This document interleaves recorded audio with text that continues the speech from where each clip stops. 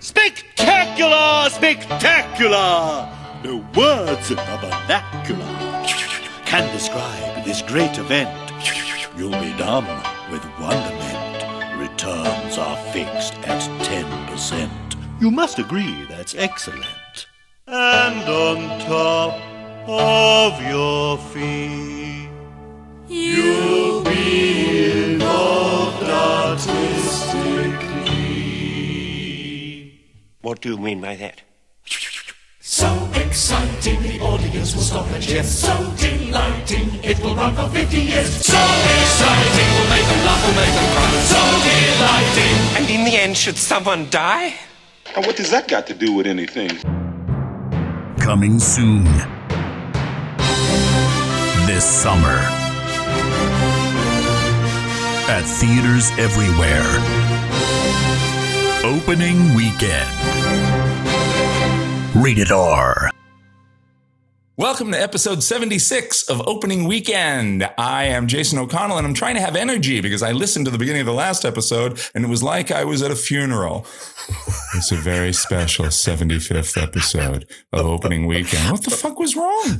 What was wrong with me? I noticed that I was as like, well. how can I sweeten this? I can't. I was like, I could put trombones or something behind it, or people laughing or clapping. I think you were nervous. Maybe you were nervous that Kevin was there. Yeah, I was nervous that Kevin was there. Maybe that the neighbor was going to come a knocking. Oh, But it was like the middle of the day. I don't know.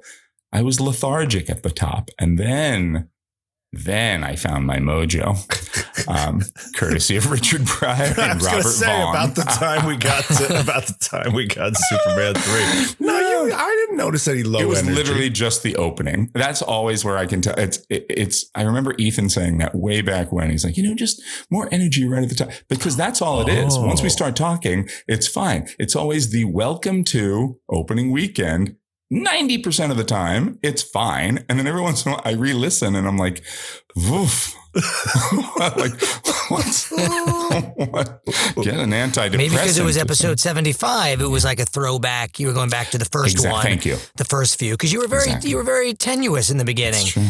But now it's like you get so many times you get so slap happy. It's like, Especially, when we record in the mornings too. That was it. Maybe that's it. We normally do mornings now, and it was like late afternoon. Maybe. That's what it is. That's exactly what it is. Write in, call in, and tell us what you think might have been wrong with Jason on the opening of episode 75. Go to iTunes, give a certain amount of stars to just his intros, and then give stars for everything after that.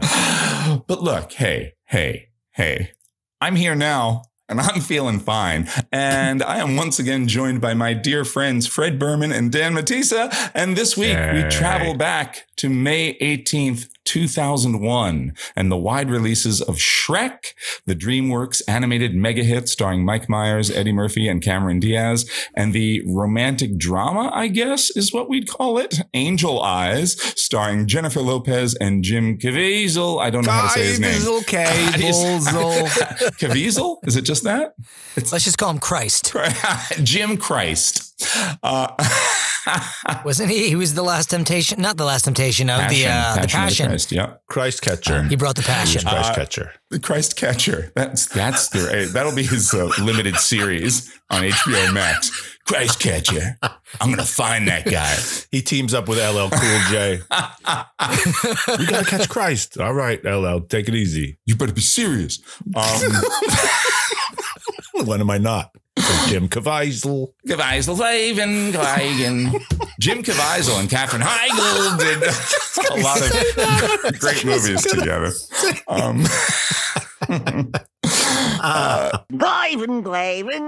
That weekend also saw the limited release of Baz Luhrmann's big, bold, brash, visually arresting, spectacular Moulin Rouge, starring Nicole Kidman, Ewan McGregor, and Jim Broadbent. But before we dive into the week's films, Fred and Dan, where were you boys in May of 2001? Wow, this was an exciting spring. There was a lot going on, I remember, for me. I don't know about for you guys. It might have been a very boring and dreadful spring. I hope not. Oh, wait, I'm excited just from Jason's reaction. I hear what was going on. This was good. I was right around this very, very time. I had a lot of things were happening. I just moved into Tribeca, to my apartment in Tribeca. I was living the dream down there. And then Kate was going to move in with me just about a month later. So I just moved in there. I believe we had our very first Lisa Jackson and Girl Friday show at the Lions Inn with Zip Thunk. Very first? Wow. I think it was the very first one, the Monday of this week. Yeah, where we played. Cool. It was still me, Jeff, and Steve playing as Zip Thunk. Zip Thunk was still together, but then we also we were Girl Friday to Lisa, and I think that was her coming out show at the Lions Den. I think that was the very first one, and I was also doing a show with the person who ended up helping us create this podcast. I've talked about it before, the Vocal Lords, with our good friend Ethan James Duff. That's where I met him. But I got my very first New York Times review, which was very, very exciting for the show. And Kate framed it. I still have it. Nice. She framed it for me with an article that was written about the show. It was very exciting. And I think I've talked about the show before on the podcast. I saw it. It was great. I remember it. It was a wonderful show. I loved it so much. It was a four-person show, and it was about this doo-wop group from the 60s. And there was these two old guys, and the guy who wrote it, he would go to this printing shop on 42nd Street, and he met the owner. His name was Marty. And just in passing, Marty started to talk about how he was in a doo-wop group. And he was like, what? And the writer was like, wait, what? And he went back and he's like, yeah, it was me and my best friend from Brooklyn, but we haven't spoken in years. We got into a falling out. So the guy who wrote it, Eric, brought the two of them together for a reunion and just sat and listened to them talk and wrote this play based on it. So it was like a memory play. It was these two old guys in the show. And, they would go back, and Ethan and I played the younger versions, Butchie and Tootie. It was at the theater at St. Clements on 46th Street. And what they wanted to do to raise money was the director and the producer was like, you guys should go out. I want you to go to our investors, because they were an educational program, and they had all these big corporate investors. And he's like, you guys should go and do, I don't know if it was his idea or it might have been Ethan's idea, because Ethan was very much like he was with his podcast, like a get up and go type of guy, like he was a real doer. Like he had no compunction about making an ass of ourselves, for the sake of trying to get the show up. And so we would literally dress up in our little 50s garb and our little, pork pie hats. And we'd walk into these corporate offices and be like, hey, I'm Butchie, I'm Tootie, and we're here to see whatever. And we'd do these singing telegrams.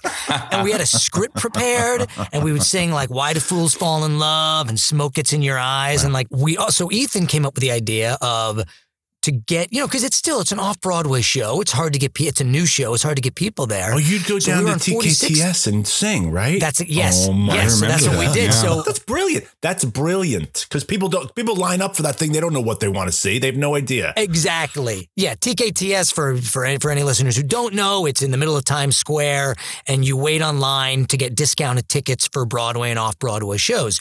So since our theater was literally down the block from there, we would walk over to TKTS and we'd go up and down the line, and same thing. Hey, how you doing? I'm Butchie, I'm Tootie. We're going to sing. And we would sing Why Do Fools Fall in Love and do all this stuff a cappella. And it was all Ethan. Ethan spearheaded the whole thing. And it was all, and we always got people at the show. People loved it. Because sometimes tourists are like, I don't know what to see. And we'd be like, well, you should see the Vocal Lords. It's great. They'd be like, what's the Vocal Lords? We'd be like, well, we're going to show you. Whatever. And you're better off than the guy who just wanders the line going, perfect crime. Go see Perfect Crime. The longest running. This is about the pace of the show, by the way. And this is how I had a friend who was in Perfect Crime. Every actor in New York's been in Perfect Crime except the three of us. You won the contest. No, so we're online, right? And I remember it was a dark day. I remember leaving the theater, and at the time, Ethan was like, yeah, I guess we should go because we had a matinee. So he was like, let's go to TKTS. And I just had a bad feeling. It was a little overcast. There was a weird, we knew something was turning. We knew, the show, we're like, I don't know. Is the show going to make it? Are we going to keep running? What's going to happen? And we weren't in a good place. I remember walking over there. And so we walk up and we're like, hey, I remember we were on the 7th Avenue side of TKTS and we're doing our thing. And I'm on this, I'm standing on this like island that's in the middle, and I'm sort of on the edge of the curb. And we start doing our thing, we're performing, and there's this big dude and, you know, and his gang or whatever and his family like behind us. And we're sort of like competing for room to stand on this island. And, you know, we're singing on there and I can feel him sort of like trying to push me and I'm pushing back, you know, we're like back to back. And we're sitting there and we're just, again, it's like this little battle, like who's going to stay on this island, who's going to get off and whatever. And, you know, and I just snapped. So we're sitting there and I'm like, why do food? Don't fucking push me. And I pushed him in the chest. Oh my God. Wow. And he was enormous. Whoa, Fred. And I think he was like Russian or something. He was like, blah, blah, blah, and he started talking and he went at me. And then I remember someone else from TKTS like held me and they were like holding his back. So we're like, hey, Ethan and I looked at each other. We're like, yeah, I think it's time to go. I think let's just chalk this up to we're not selling any tickets today. And that's the day Vladimir Putin decided he hated the West. So they come to bring family to show. Gorbachev tell me it's okay. Everybody nice there. No. All we want to do is kiss a Spider Woman. I was trying desperately to remember something that was on Broadway in 2001. I don't know. I don't think Kiss of the Spider Woman was on Broadway then, but I think it seemed to work. Was. He was trying to annex that little island that was in the middle of. Oh no! And you said, "Cry me a river." No, I'm sorry. I'll show myself. Anytime Ethan and I see each other, anytime we hang out, inevitably there will be a point where Ethan just says, "Don't fucking push me." Fantastic. That's amazing. Yeah. Danny, what do you remember? I know that in this year, in a couple of months from now, I go back down to Florida to do this play. This Mark Harlick play called The Immigrant. But I don't know what I'm doing. I don't know. I honestly can't remember what I'm doing in this summer. Probably just auditioning and working. And have you moved in yet to the Forest Hills extravaganza? No, but the events of this summer, spring and summer, are what leave me looking for a new apartment to live in. So it was Christmas time is when I moved in with one you guys. thing's for certain. I'm still recovering at this point from our annual Quattro de Mayo party. Now, those were legendary all day, all night parties. And it all started because for whatever reason, Cinco de Mayo didn't fall on the right day. So we decided to have a Quattro de Mayo, which we misspelled to make it the Italian because we were Italian. But the whole point of the party was to have the El Stupido Olimpico, which was in the backyard. We had a backyard. Who has a backyard in Queens? Yeah. I mean, in New York, but we did because it was Queens, and the elevated tracks are right there. There's something to do with eggs, right? I remember eggs in the Stupido Olympics. Yes, we had like past the egg under the chin. Everything had to do with your chin. Every event. There was wrap somebody in toilet paper. There was stand in a bucket of ice, like ice water, which was impossible. It was so hot. It was like, well, this is doing nothing. I remember I made people shove crackers in their mouth and then try to whistle, and whichever team could whistle first. Like we came up with all these stupid drunken and everything was a shot. You had to do a shot of something. I made a big vat of sangria. Mm-hmm. Like I went down to hardware store and got a big like one of those big like basins for like washing a dog, and and we lined it with God knows what. And this is the thing. Garbage bag. Yeah. We had garbage bags. Yep. We had our friend, Amanda, who lived upstairs. We had this wonderful gay couple, Scott and Ray, who lived upstairs. And then we had this guy, Tony, who lived downstairs. Yes, and Tony. Tony was gay. And the entire house, everybody would throw the party. Like it wasn't just us. We would be like, here's the date of Quattro di Mayo. They're like, we're on it. And it was that you could just sort of flow freely throughout the entire house. building. So It was a full house. It was party. great. That was such a fun party. That was, I mean, and I remember that was almost more fun than the Halloween parties. Shut your mouth. I just remember. The Halloween parties were great, but I think it was because of the El Stupido Olympics. Yes, right.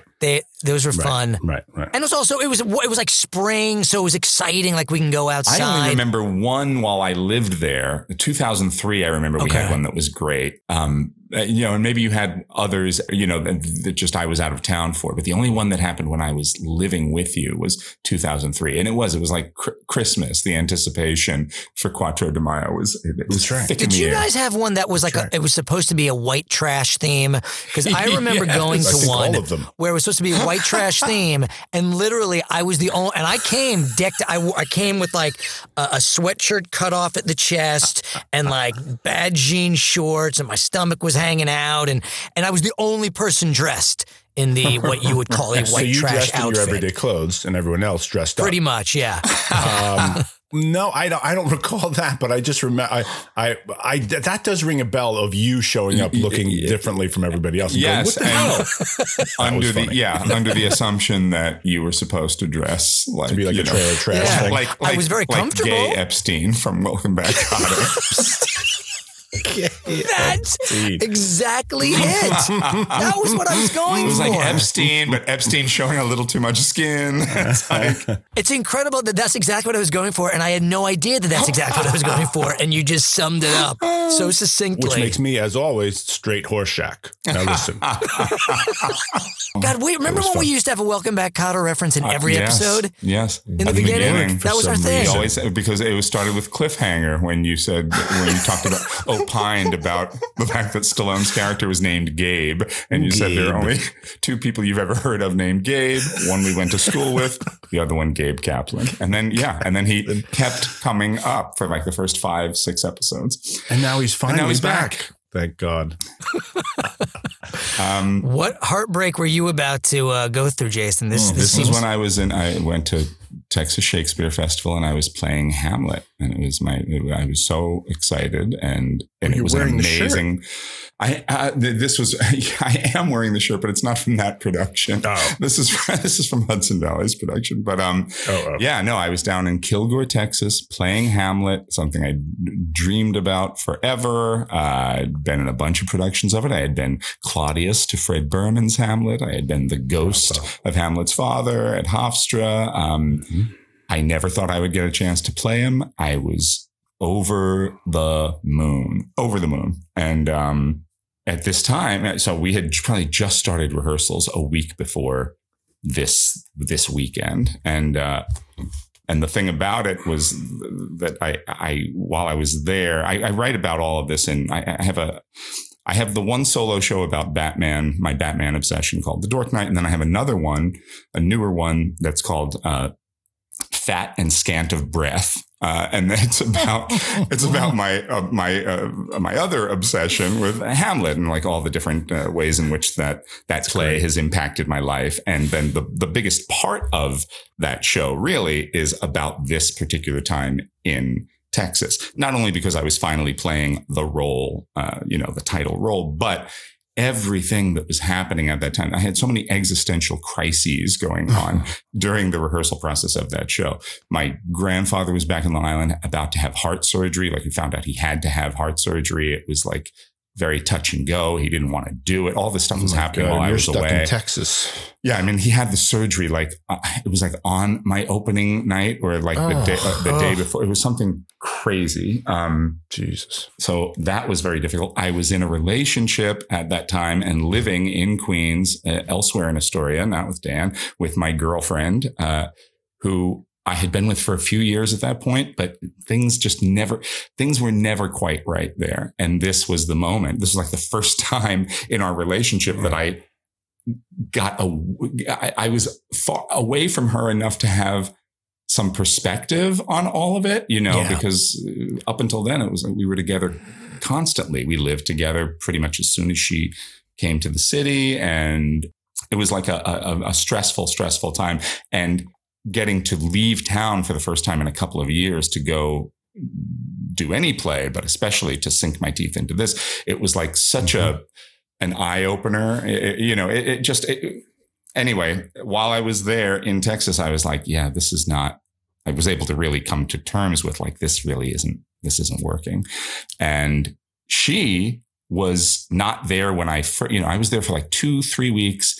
And then she was going to ride out the rest of the summer there. She was working on Broadway, right? in wardrobe. She was a dresser on Broadway, but she was from that area. She was from Kilgore, Texas.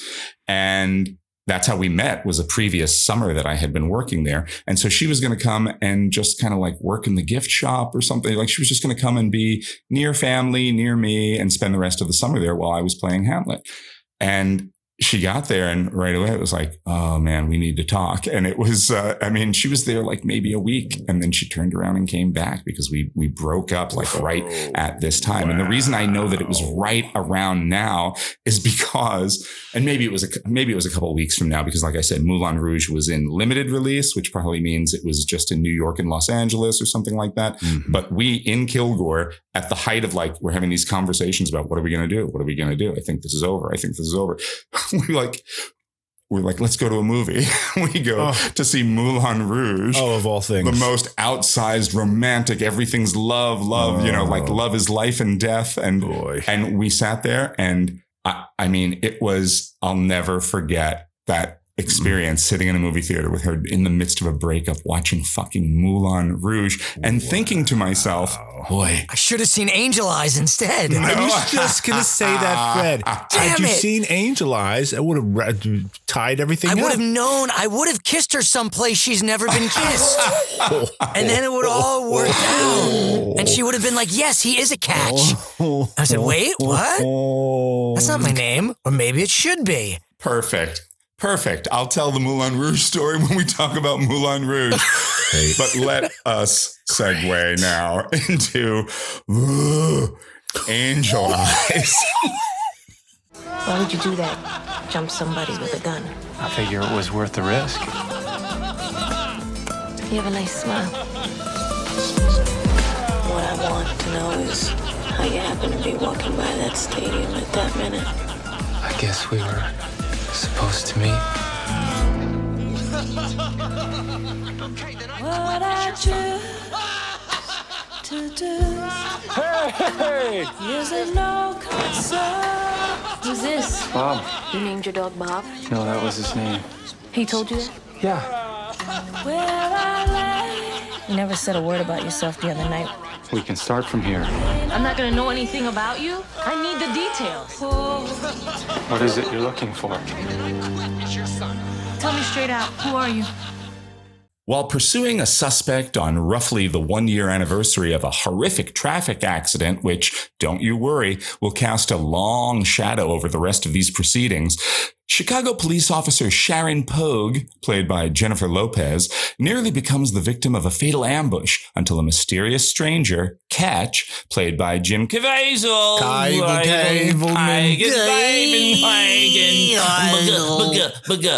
intervenes, disarming the assassin and saving Sharon's life. A concerned citizen who just happened to pass by at the right time? Don't you fucking believe it. Sharon and Catch have met once before, you see. Car accident at the beginning of the movie. As the two fall in love, which is understandable on his part, as she is Jennifer fucking Lopez, and less explicable on her part, as he is essentially Norman Bates if Norman Bates were a homeless pedophile, they discover the truth about each other and are forced to deal with the secrets from their past. Horrible car accident. Horrible car accident.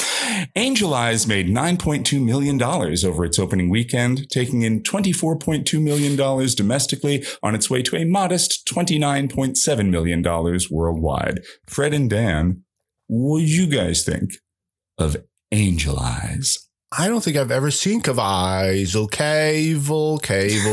in a movie. Who has the angel eyes in Angel Eyes? Is it her? Is it him? He seems to be, because the movie's setting it up like, oh, he's an angel. And then it goes, and I'm like, oh, we're in Michael Phenomenon territory, but we're not. Exactly. I kept waiting for the Shyamalama Ding Dong twist or something. I was like, oh, he's going to be he's going to be dead or he's going to be an and they angel. also set up or that the she's an angel. mother-in-law is God. Like it's fully like, oh, she's God. He's an angel who reports to God and brings God food. Brings God You're right. food. It was very Absolutely. weird. I was like, and that's the more interesting way to go, I think. I kept thinking, I was like, this guy's clearly an angel. He's an angel, whatever. But then when there is a Shyamalan-esque twist, which is like, he's not an angel. He's the guy from the car. And I was like, oh, so that guy didn't die. They make you think he died, and this is him coming back in a form that she does not. I thought angel eyes meant his eyes, because she looks at him and she's like, he has very distinct eyes. I thought the eyes were the only thing that maybe in this new corporal form that she recognized. There's something about the eyes, because everything's through his point of view at the beginning. We don't see his face. So I thought, oh, it's because he doesn't look like Jim Caviezel. He looks like Gene Hackman or something. And then he comes back to Earth, Michael Phenomenon style, as Jim Caviezel with those eyes.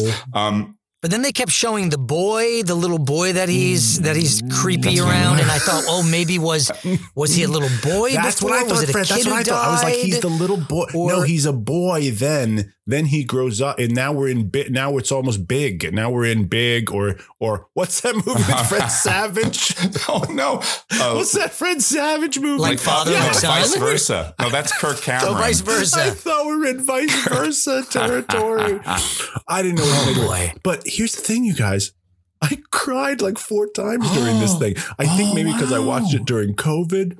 I think maybe because I was Dan just has like COVID. I don't think we mentioned that at the beginning of the episode. Yeah, maybe. I don't know if I just was in an emotional place.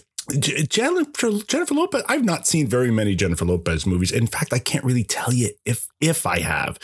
Did you see Out of Sight?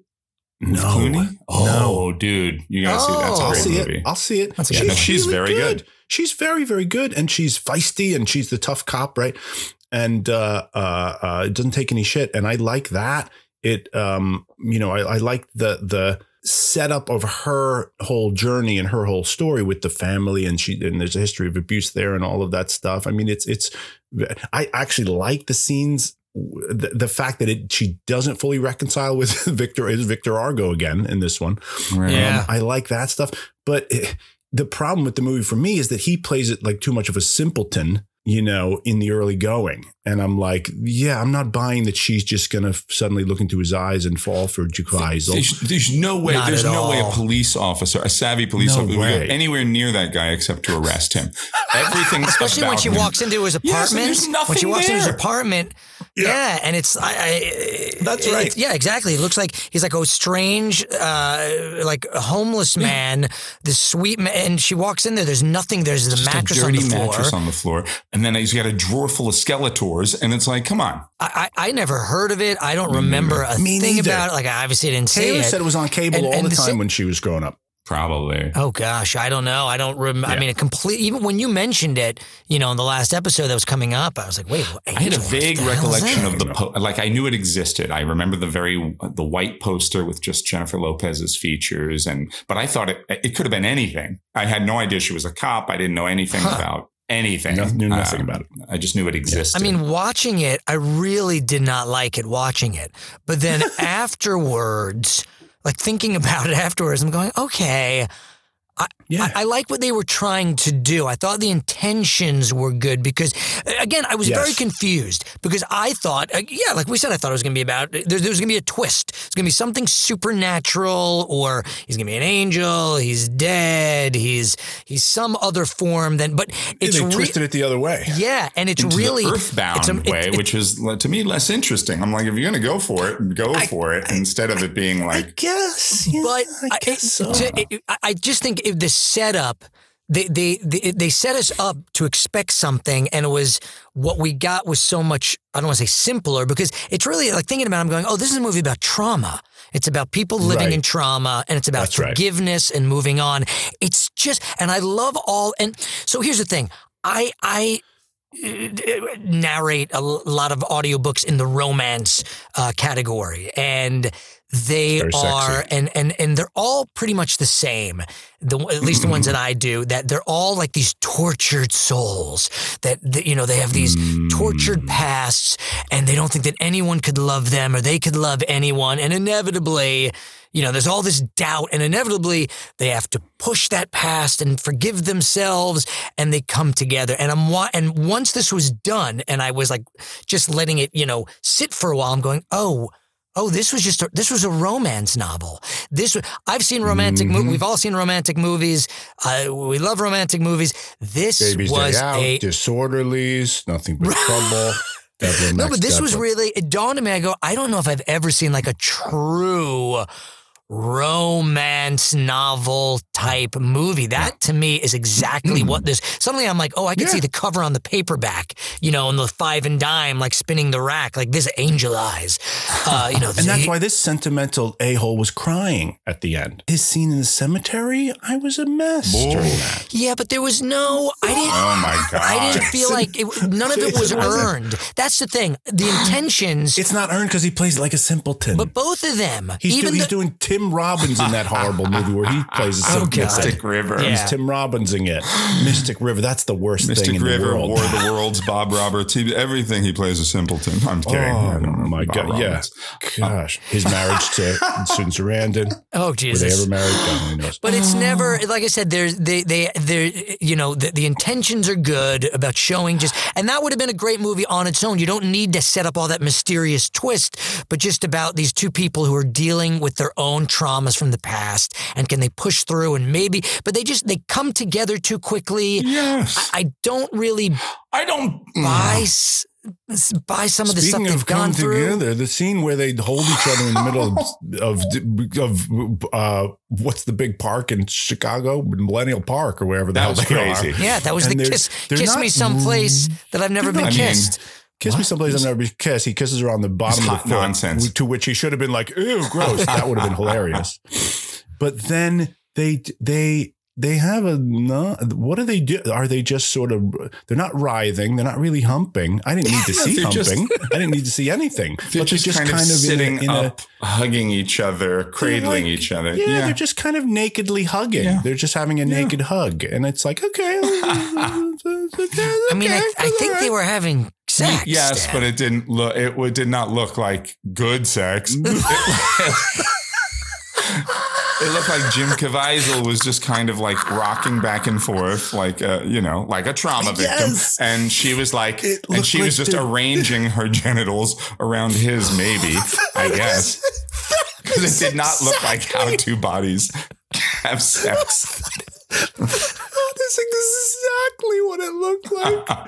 It was like the third appendix of the Kama Sutra. If you if you just have trouble arranging, just hold each other nakedly and comfort each other. If two trauma victims get together, this is how you start to try to do it. His face should have been totally reconstructed or something, because the beginning of the movie is we see it's like 30 minutes of we're at the scene of the accident, and she's like, just keep looking at me. Hold on. Hold my hand. Hold on. Her face is right in his fucking face. We don't know who he is, what he looks like, whatever. But then if you're going to tell me that that's the same guy and his face does not look significantly different, I don't believe that she's not like, oh, guy whose hand I held for 3 hours. Oh, you are here loving me now and rocking into me gently with your nub and saving me from villains. And I just didn't buy that she didn't underneath the bean in Chicago. That she didn't recognize him, that she didn't remember him. I didn't under a bearskin something. Also, and the whole thing with her, I mean, the romance went nowhere for me. The revelation that he was not an angel, but like just the guy who survived the crash and is now walking around like fucking K-Pax and, and Starman and just like looking at things like he's like a fucking alien. He's like the Terminator. He's got the trench coat and he's like, oh, give me that. What is this? What is this? Hand me that. Couldn't stand any of that. And then her plot line, I hated too. This movie, this is what the two threads have in common. This is what her life with her father and brother and his life of like getting wildly distracted in cars. It's a movie about the horrors visited upon women by their husbands. That's what it is. It's like he kills his whole family because the child, that's also not good filmmaking. The accident and the child's role in the accident are the worst, most disturbing thing in the movie. Well, first, the kid throws a Skeletor at his head while he's driving. I don't know what it is. He throws a toy at his father's head. It's not even like, Daddy, I love you. I love you too, champ. You know, it's Daddy and hitting you with toys. He's turning back over his shoulder. Clearly, it's like a rainy day. There's like Mack trucks on the other side of the road. How are you looking away from the road? Get the fuck out of here. And then the kid does the like, no, Daddy. It's forever. That lasts for a long everything that child does is very, very disturbing. And and then, you know, it's about Jennifer Lopez. Her brother hits his wife. Her dad hit his wife. And then I didn't buy that they were related at all, though. I was like, Jeremy Sisto and Jennifer Lopez? I don't understand. I thought they were fucking. Was he adopted? At first I was like, oh, this is a guy she's fucking. Jesus. Oh, wait. That's her brother? I thought that was, I thought it was her ex-husband when he was first introduced. And then I'm like, wait, that's her brother? But that doesn't make any sense. She's got like this thick, like, you know, Jenny from the Bronx Latino accent. Then you got Victor Argo and Sonia Braga. And then who's got Sonia Braga? She brought me back. She's lovely. I lovely. Such a crush on her. The movie did not give her much of anything to do. I was like, no. Not a hell of a lot, no. But Jeremy Sisto just seemed out of place in that family. Yeah, he did. Yeah. Right. Here we go. Why don't you calm down? Back off. It was an accident. Have you seen her face? It looks more like a car accident. Very funny. Look, I told her 25. Shut up! I'm telling you right now, you lay hands on her again, and I'm gonna arrest you myself! You're just like him! Oh, yeah, and what about you? You're absolutely right, Jason, the more I think about it. But I gotta say, something happened within me watching this movie. Like I teared up. COVID happened. This was I think I got the Caviezel variant because something happened inside of me, and I was like, "Oh, now it's won me." It didn't win me over, but I was like, "Okay, it's got me enough that I." You know, all three movies this week are about sort of like the nature of love and sort of mismatched love, right? Love that's not supposed to make sense. Sure. And it is an absurd premise. And you're absolutely right. I think what they were trying to do with having him finally actually showing his face in the accident is that, she couldn't have recognized him because he's so disfigured, but he's not disfigured enough. He's not disfigured at all. He's just got blood on his face. At all. This man has some blood on his face. But I mean, I guess I'm talking about like the scarring and all the, there's so much shit on his face. I didn't even think there was that much. I guess you're right. I guess that's what the thing is that he's not like caked in blood. He's got some blood spattered here and there. I'm still very aware it's Jim Caviezel, though, even.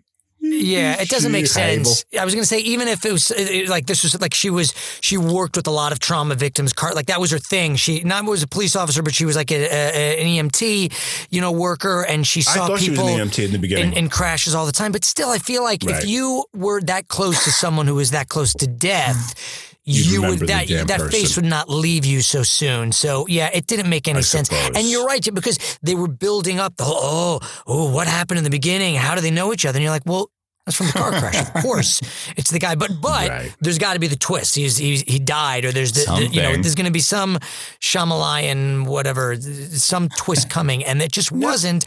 And it was just about. And there was a lot of bad. It was not written well. There was a lot of bad dialogue. There was a scene where she literally said, she's asking him, she's like, tell me about yourself.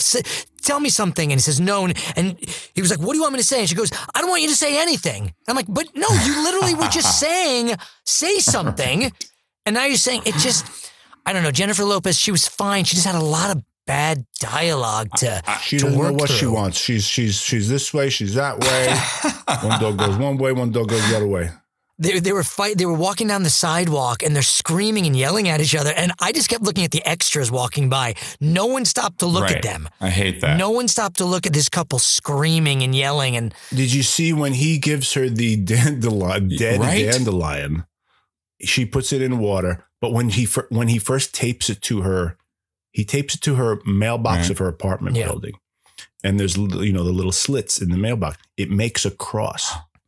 It makes a big cross, and at the top is the top of the dandelion, and it kind of looks like a crown of thorns. And I was like, "Oh, this is going to be a whole Christy." You know what I mean? There's going to be a whole thing. When he walks into when he sees the neighbor, the woman with the little boy at the beginning, she opens the door. There's a giant painting of Christ behind her. I mean, yes, there's a lot of religious iconography in there. Yeah. And when she goes to see the brother, he's renovating a church. Is he not? You're right. Because he's in construction. So there's a lot of that. And a lot of misdirection. Movie keeps taking you in that direction. Yeah, exactly. It's misdirecting you so hard to believe that this is a Michael Phenomenon kind of a movie that when it's not, when it's earthbound again, your heart does sink a little bit. It's disappointing somehow, but it's weirdly disappointing. Even though I was like, this is so stupid, I know right away what's going to happen. They think they're clever because they're like, everybody's going to think this is an angel, but he's just a fucked up guy. Yes. And they think that's brilliant. But for some reason, you're like, just show me where his wings sprout out of his back. And he says, let me fly you over the moon. I just want to see him finally become an angel. And then I'm ready to turn it off. Just give me the money shot of him becoming an angel. I don't know. I'll tell you. Maybe it's because they show, because it is a payoff. What I'm about to say is a payoff to something earlier in the movie. But because they show the footage of him killing his whole family in the car accident so close to the end of the movie, at the very, very, very end, when they're about to get in the car and he looks at her with a big shit-eating grin and says, I'll drive. Oh, it's terrible. Those are the most frightening two words ever uttered on screen. You've just seen the guy kill everyone. Exactly.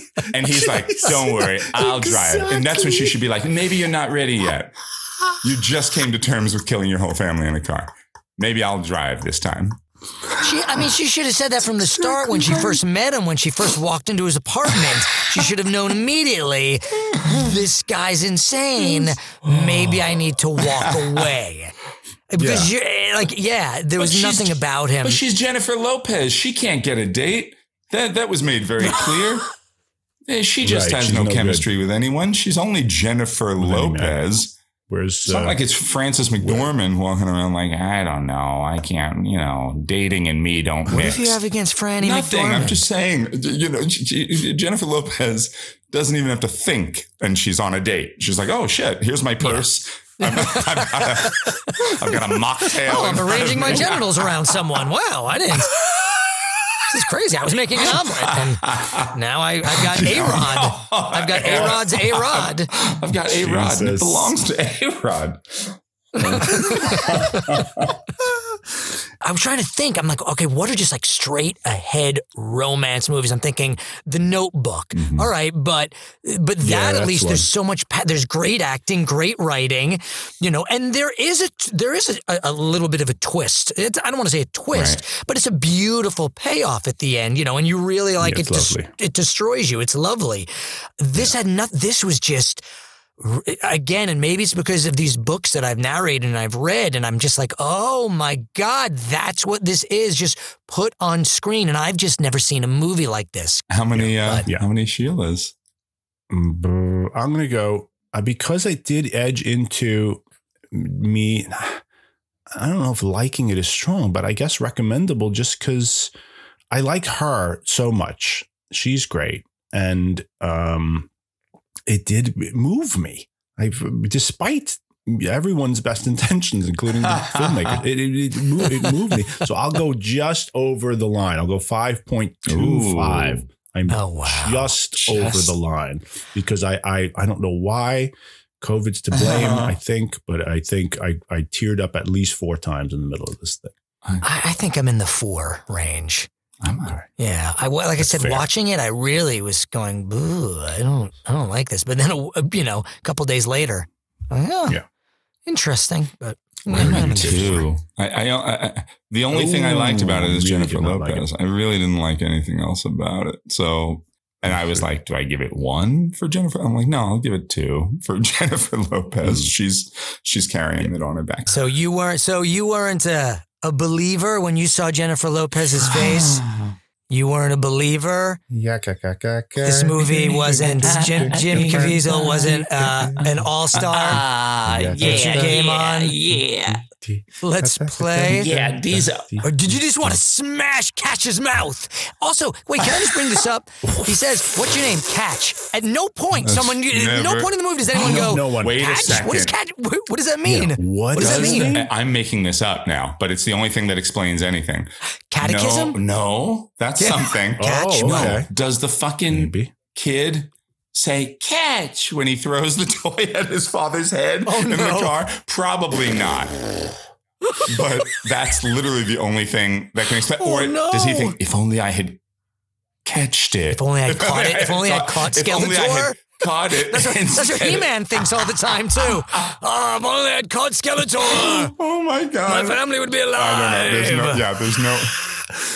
No, he is the catch. He's the catch with the movie. I don't know. I just never understood that no one at any point... Wait, what? What's it? Catch. Your name is Catch. To make these blood stains during the action, they did use ketchup. So maybe he got, please cut that from the podcast. Put it beyond the paywall. I'm going to smash your mouth. Very good. You got a bad reputation for that joke. Hallelujah. These are all things on the soundtrack of Shrek. You guys, I have to poop like 12 racehorses. Fantastic. I will be back. You've never had a poop break on the podcast. Not one that anyone has admitted to. We've had Not pee one that anyone breaks. knows about. I should probably pee as well. Let's pee. All right. Let's all pee. 2 weeks later. Did you guys ever poop and then get dizzy? Because I just did. Okay. Go ahead. Listen. Go ahead. No. Do I need to It's lay really down? funny. It's funny that you mentioned that. I swear to God, the next audiobook I'm narrating is called Flush. And it is about That sounds science. romantic. You said you never do romance ones. It's about poop. And it's by, I think his name is pronounced Brian Nelson or Bryn Nelson. By IP But it's Freely? about...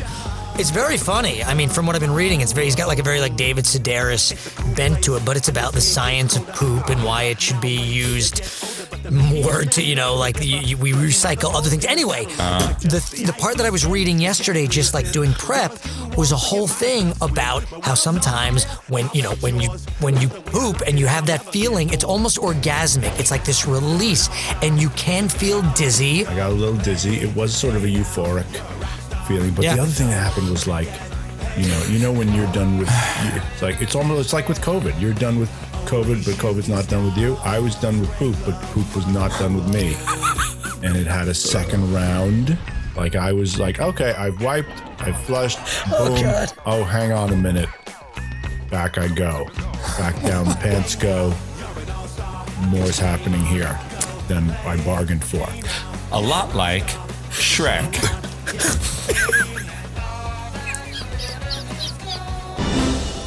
DreamWorks Pictures invites you to a land of fairy tales. Hey! Oh, no. Dead girl off the table! Where are we supposed to put her? The bed's taken. What? Where an unlikely hero Ah! You definitely need some Tic Tacs or something, because your breath stinks! rescues a fair princess You didn't slay the dragon? It's on my to-do list. from a nasty villain Eat me! with the help of his trusty companion. This is gonna be fun. We can stay up late, swapping manly stories, and in the morning, I'm making waffles. Once upon a time, in a faraway swamp called Dan's Ass, there lived an ogre named COVID Poop, a.k.a.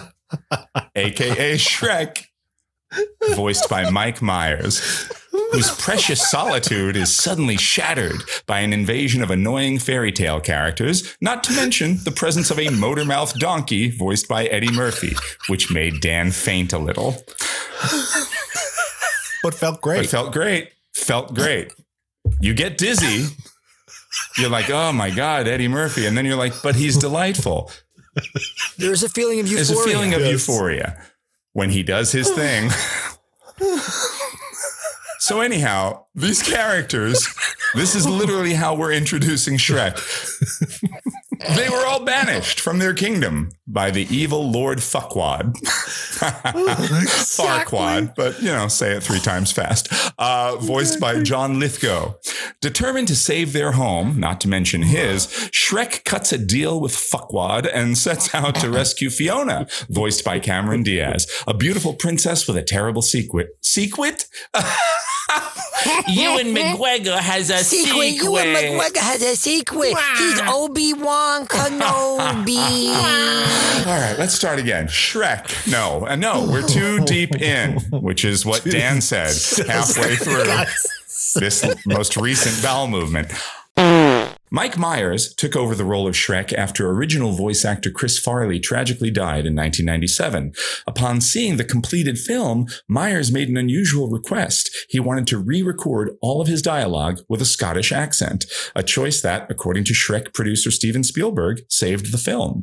Shrek took in $42.3 million over its opening weekend, en route to domestic earnings of $268.2 million and a worldwide box office of $488.4 million. Shrek also won the very first Academy Award for Best Animated Feature, although since it beat out Monsters, Inc. for the prize, I would call the Academy's taste in this regard suspect.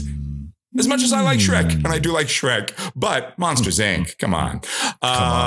Fred and Dan, what did you guys think of Le Shrek?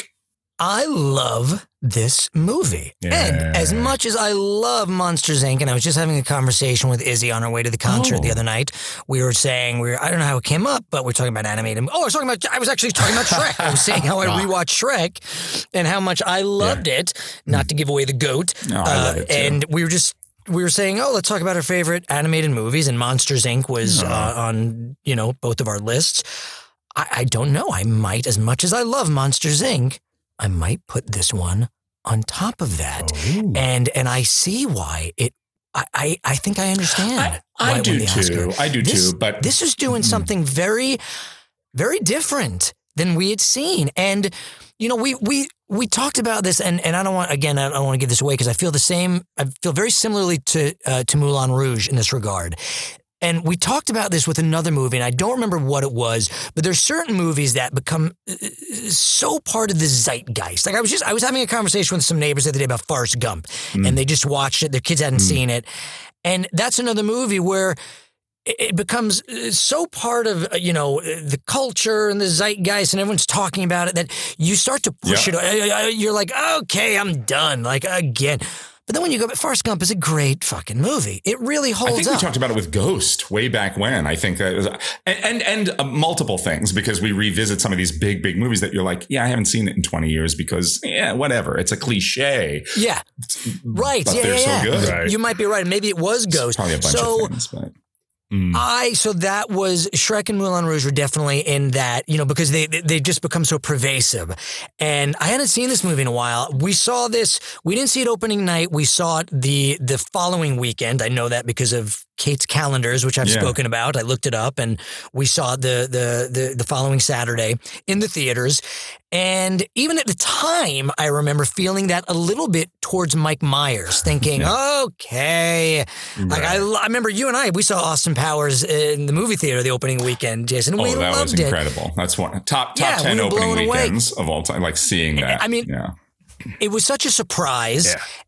But by this point, I remember, for whatever reason, because that is my want, I tend to do that, where I'm like, okay, I'm done with you now. Let's move on. And for some reason, I remember thinking, I get it. He likes the Scottish accent. I know. I get it. I have no idea why I felt that way. You have Axe Murderer. You have that movie. You have Fat Bastard, and were both of those before this? You're right. Fat Bastard was before this. It was 2 years before. Because I was thinking the same thing. I was like, why did it feel like he was going to the well so much with the Scottish thing? He had only done the Axe Murderer character, but no, he had just done Fat Bastard in 1999. Where's your shitter? I've got a turtle head poking out. Charming. I'm not kidding. I got a crap on deck that could choke a donkey. Oh, it's squidgy. Oh, Christ, I'm getting all emotional from it, you know? Right.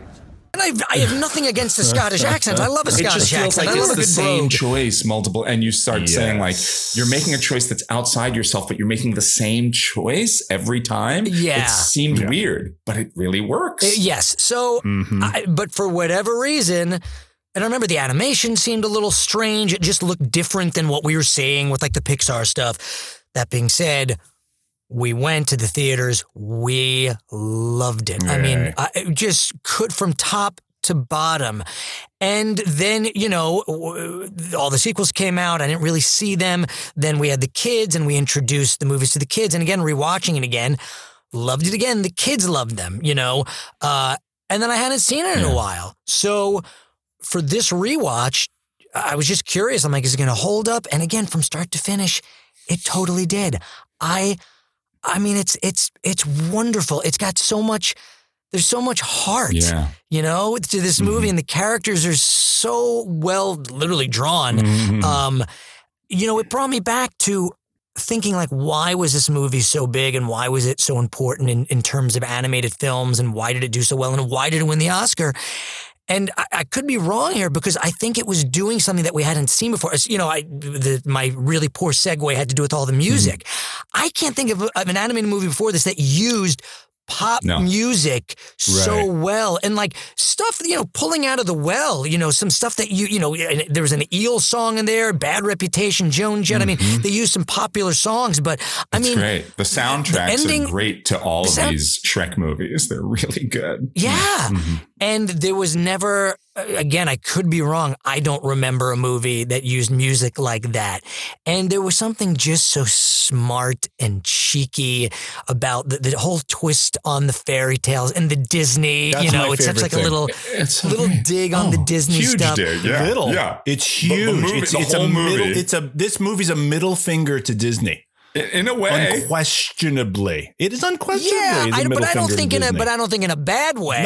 Not in a hostile way. But it's saying let's take every Disney trope that you're used to about fairy tale from the get go, from the opening. From the very opening. It's like we're gonna take what you think a Disney fairy tale movie is gonna be, having been used to Snow White and Cinderella and Sleeping Beauty and all of these, and Pinocchio even and all these things, and we are going to, in essence, turn that, we're going to go through the looking glass on all of that, on all of it, and completely change it. There are some very adult jokes in this. Yeah. Oh yeah. Every joke about him is about Farquaad is about short and small, but it's for us. You know what I mean? It's what is he compensating for? What's he compensating for? Even, you know what I noticed for the first time? I don't know why. Even his logo, the long F. Yes. I was like, that's amazing. Yes. It never really dawned on me. It's got a very Looney Tunes sensibility compared to, it's like going for that, like the irreverent anti-Disney vibe. And it's and it's fantastic. Bachelorette number 1 is a mentally abused shut-in from a kingdom far, far away. She likes sushi and hot tubbing anytime. Her hobbies include cooking and cleaning for her 2 evil sisters. Please welcome Cinderella. Bachelorette number 2 is a cape-wearing girl from the land of fancy. Although she lives with 7 other men, she's not easy. Just kiss her dead, frozen lips and find out what a live wire she is. Come on, give it up for Snow White. And last, but certainly not least, Bachelorette number 3 is a fiery redhead from a dragon-guarded castle surrounded by hot, boiling lava. But don't let that cool you off. She's a loaded pistol who likes pina coladas and getting caught in the rain. Yours for the rescuing, Princess Fiona.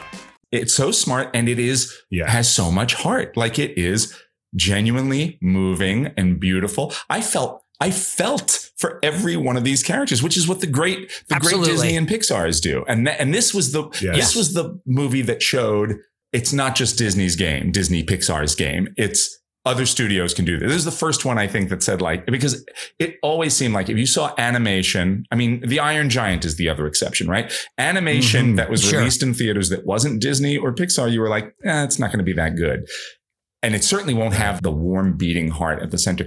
But Shrek and Iron Giant really changed the ball game and said, if you do it well, it doesn't matter what fucking studio produces it. It can be everybody's game. And if you're not constrained by the Disney shackles, which have gotten more liberal and looser over the years, that Pixar does really fun, irreverent things, like it's not like old school Disney anymore, but Shrek really went out there. I mean, there are shocking moments in this when she sings with the birds and they explode and she steals the eggs and cooks the eggs. The princess kills a bird and robs the eggs.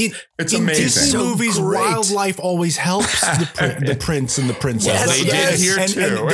And they did here too in a totally different way. They kill a lot of wildlife in this thing. Turn them into balloons.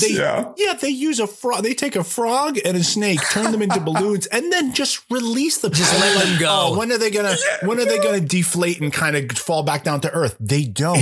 They're dead. Yeah. It's that hilarious. It's that wicked. That's the word. Yes. It's got a wicked sense of humor. And man, the performances, I mean, I'm like, this might be Eddie Murphy's greatest performance. He is great. He is really great. And they're so all charming. wonderful. Their relationship, I'm thinking, again, this is a movie that I forgot about. I don't think of when I think of like the great animated movies. I would never think of this. Now I'd put this on the top of the list of this would be, way top. If we ever did a top 10 animated movie, I think we will. This would be very, very close. This might be like in my top 3. I don't know. Yeah, it's up there because their relationships. I'm thinking Shrek and Donkey. This is one of the greatest on-screen duos ever. Yeah. And there's such an arc to it. Yeah, it does. And my favorite moment in the movie is between the two of them, and they're sitting. I think they're just sitting down, and it's the shot of the two of them from behind, and Donkey says something like, Shrek, I never thought you were a big, stupid, ugly ogre, and Shrek just goes, yeah, I know. Yeah, and it's beautiful, a gorgeous moment, and it's great. And it's so simple, and it's so just like, oh, he knew that he knew all the whole time. Yeah. It's beautiful. It's special. Well, it's no wonder you don't have any friends. Wow. Only a true friend would be that truly honest. Listen, little donkey, take a look at me. What am I?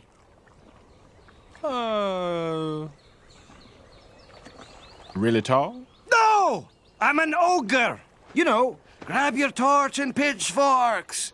Doesn't that bother you? Nope. Really? Really. Oh. Man, I like you. What's your name? Shrek. Shrek? Well, you know what I like about you, Shrek? You got that kind of, I don't care what nobody thinks of me thing. I like that. I respect that, Shrek. You all right. I have a crazy story about this movie. So when I remember seeing it with Kate, and our favorite moment was the gingerbread man I was just going to bring that up. That could have gone on for 5 minutes. I wanted so much more of that. It was so good. His legs are gone. And he caught the gingerbread man. The whole thing is, you can't catch me. He caught him. Yeah. And then he's like, and he's dunking him in the milk. He screams, that's what he's doing. He's waterboarding him in milk. Waterboarding him pretty much. Yes. I mean, so cut to so wrong. Probably a year later, or maybe less than a year later, I'm in Lisa Jackson, Girl Friday. We're touring, and we're in LA. We're in this club in Silver Lake, and afterwards, it was this cool little rock club. And Jeff Gerner and I, the bass player, we're in the back, and there's a pool table, and we're playing pool and having beers.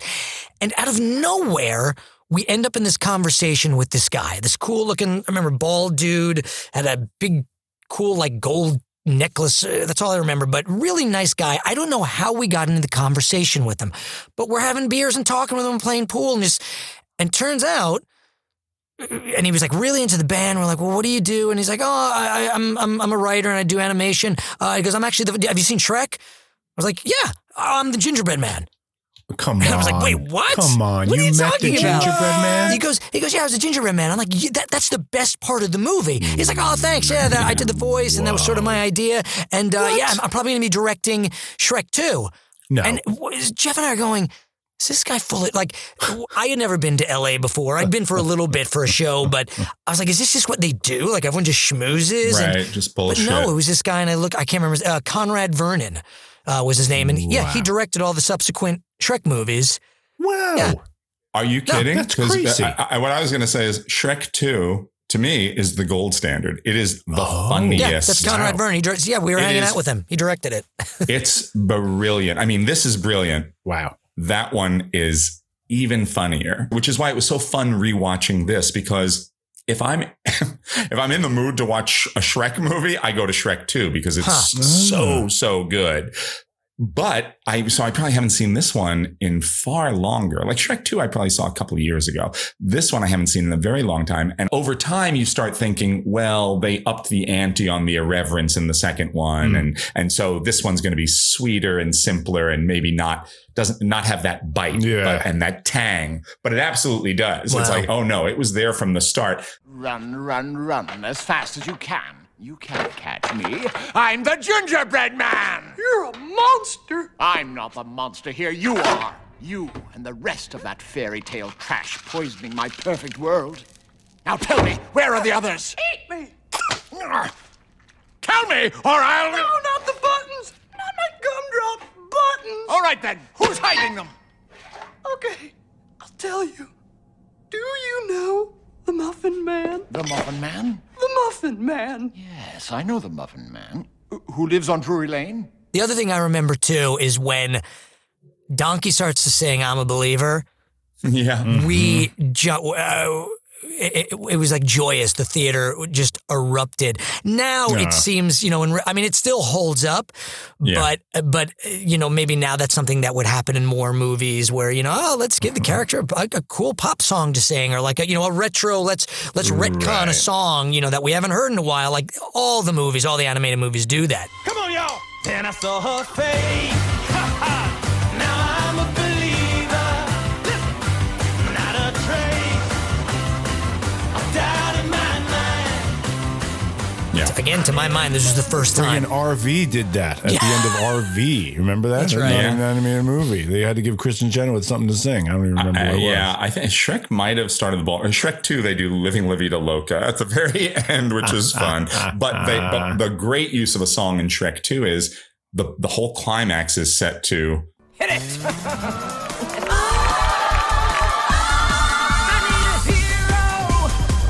Big fella, let's crash this party.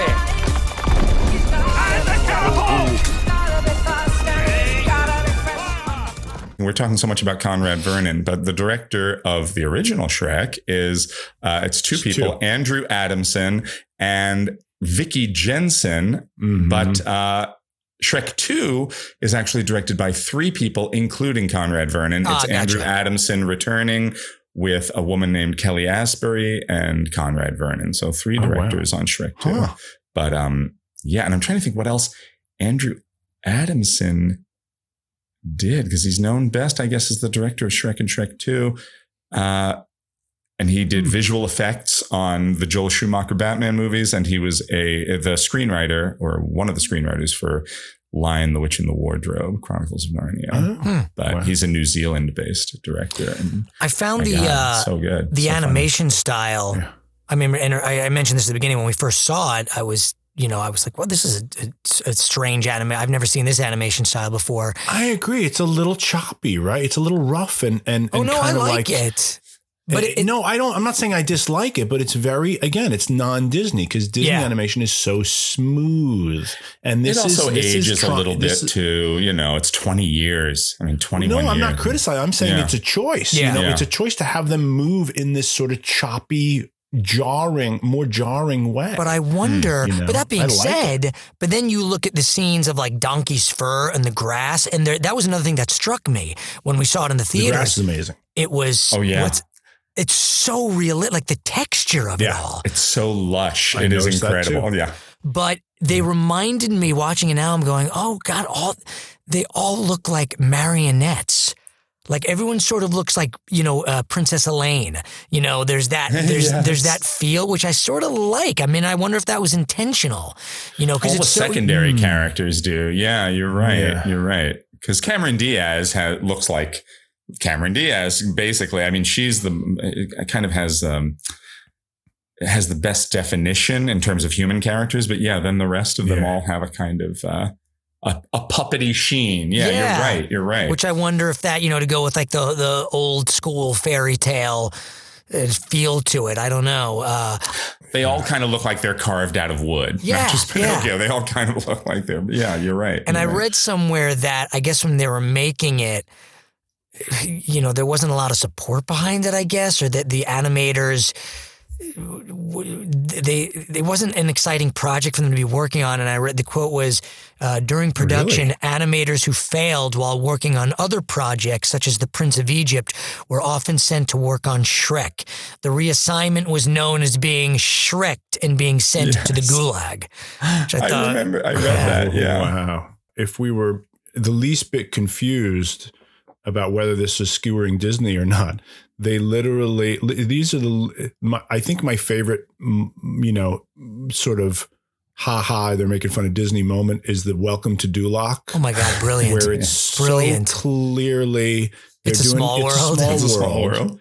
And this is the lyrics. Welcome to Duloc, such a perfect town. Here we have some rules. Let us lay them down. Don't make waves. Stay in line and we'll get along fine. Duloc is a perfect place. Keep your feet off the grass. Shine your shoes. Wipe your face. Duloc is a perfect place. And it's sort of ish sounds like Small World. And it's the little, dolls singing it. And it's like, yes, this is a kind and gentle middle finger to everything. Even the F of Farquaad, you mentioned that before, of the sign resembles the Disney font. Yeah, you're right. Yeah, you're right. It resembles the Disney font. It is. I mean, I just love that they're not. And that makes sense with what you just said about like, okay, if you weren't working on a Pixar something or a Disney something, you were a third stringer, you were a third tier, and these directors and these artists are going, well, let's do something with that. Yeah, let's do something you're right. with the fact that we aren't working for the big, the quote big shot, and then they beat out Monsters Inc. And it's. I think the world was ready for something else, and this was it. Yeah. I remember my nephews loving this soundtrack. My nephews were constantly playing the I'm a Believer and Hallelujah and everything from this soundtrack. I don't think I saw it when it came out, but it was constantly playing at my sister's house. I'm like, oh, they're playing the Shrek soundtrack again. and another thing, the princess in this is an ass-kicking princess. And had we already had Mulan already and other ass-kicking Disney princesses? We had already. Okay. I mean, you had Mulan, definitely. Okay. Yeah. But so she wasn't setting that standard quite in this. No, but this she's is different in a way. Sleeping Beauty, right? And then she is like that. Like her inherent nature doesn't feel like a Mulan up front. It feels like more of the stock Disney princesses, right? And then she becomes like a badass. And in one of the sequels, and I can't remember if it's 2 or 3, I think Amy Poehler, Maya Rudolph, and somebody else, like there's all the other kind of famous princesses like Snow White, Rapunzel, Cinderella. They like form a Charlie's Angels kind of team. Like they're all ass kickers. So all the quote unquote Disney princesses are ass kickers in one of the sequels. I don't remember which one. Yeah. There's a very slight and tenuous connection to Steve Perry with this movie. Oh, please tell us all. Jason just like a big sigh. Jason Moulin Rouge. No, I'm sorry. Wait. No, we got to do Sheila's first. Yeah. I'm sorry. Go ahead. It's very Steve Perry. It's a slight one because there's a band. They do a song called My Beloved Monster. It's the band The Eels, and the lead singer of that band became very good friends with Steve Perry when he was not doing any recording, and when Steve Perry did come back into the limelight, started singing again after not singing for decades, the first person he sang with was this lead singer of the Eels. He sang their song "It's a Motherfucker," and so the Eels is what brought Steve Perry back into all of our lives. So by that Shrek is Steve Perry is Shrek. Yes. Steve Perry is Shrek. The hideous ogre who finds love. The guy who was the voice of Pinocchio was friends with the hairdresser of the mother of Neil Peart.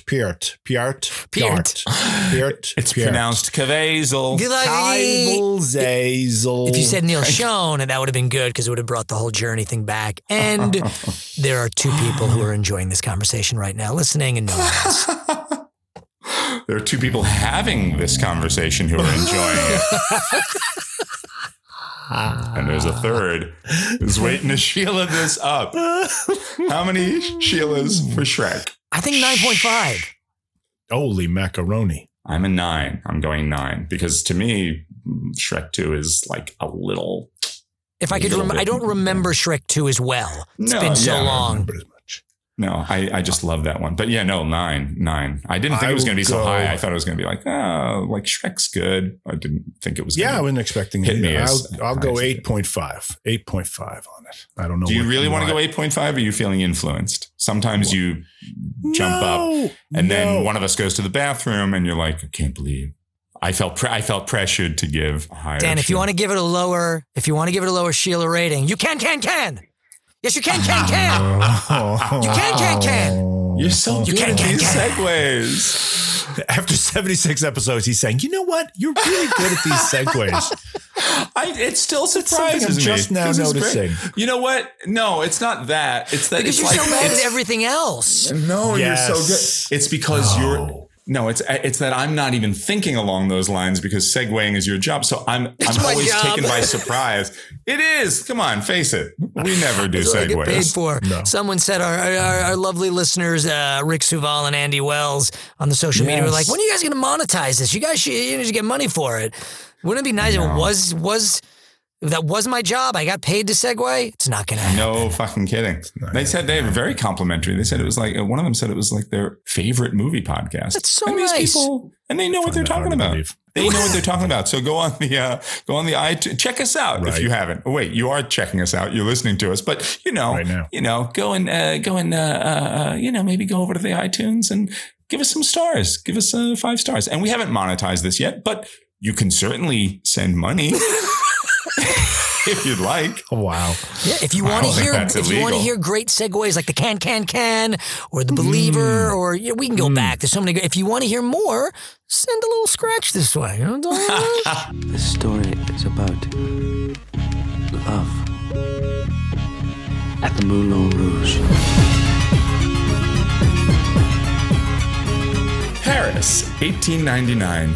A young English poet and playwright named Christian, played by Ewan McGregor, becomes infatuated with Satine, played by Nicole Kidman, a courtesan at the Moulin Rouge. However, she has been promised by the theater's manager, a beyond brilliant Jim Broadbent, to a duke, played by Richard Roxburgh, in return for the funding of his next production. Once Satine has fallen in love with Christian, however, the young lovers meet incessantly in secret under the guise of rehearsing. But as Satine's wedding day draws closer, she hides a fatal secret from both Christian and the Duke. Also starring John Leguizamo as Toulouse-Lautrec, Baz Luhrmann's Moulin Rouge is a visual and oral feast that went on to secure 8 Academy Award nominations, including one for Best Picture of the Year. In its limited release, the film opened with just $167.5 thousand, but went on to become a major, if unlikely, hit, earning $57.4 million domestically and $184.9 million worldwide. Fred and Dan, what did you guys think of Moulin Rouge? I'll tell you what I thought of the first third of it, which was, I can't stand this. Shut this off. Get this off of my television. I hate everything. I hate everyone. I hate life. I want to smash my brand new $40 from Goodwill that my wife got, Vizio TV. We finally got a good TV. Congratulations. And I was like, what level of, I don't mean to demean people with ADHD, but what level of ADHD does Baz Luhrmann have that he can't stay on any shot for more than 0.2 seconds? There's too much going on. I've complained about this a lot on the podcast. When there's too much going on, I don't know what I'm supposed to be looking at. I don't know what the story is. I don't know what I'm supposed to be getting from it. And it's just excessive. And, why have John Leguizamo do 4 double takes when you can have him do 37? Why have Nicole Kidman writhe and go 6 times when you can have her do it 96 times? Why cut this into? Why have a mashup of 4 songs when you can have 33,000 songs? It's just too much, Baz Luhrmann. Too much. And I hated Leguizamo and the 4 idiots who fell through the ceiling.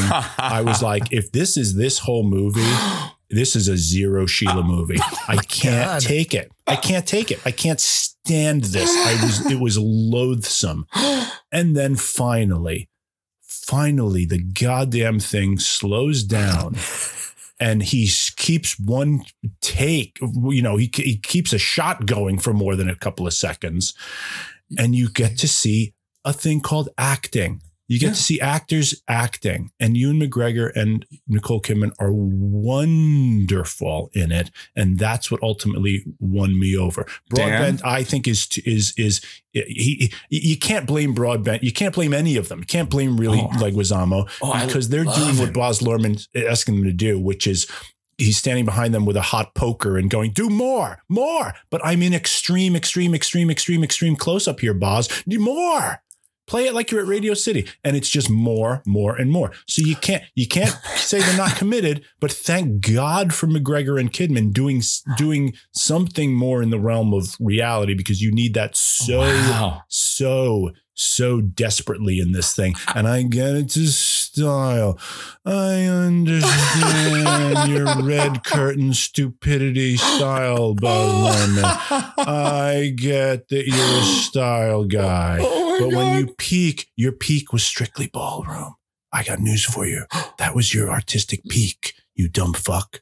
I do love that movie. You didn't get better than that. I guess we're not having Baz Luhrmann on as a guest anytime soon.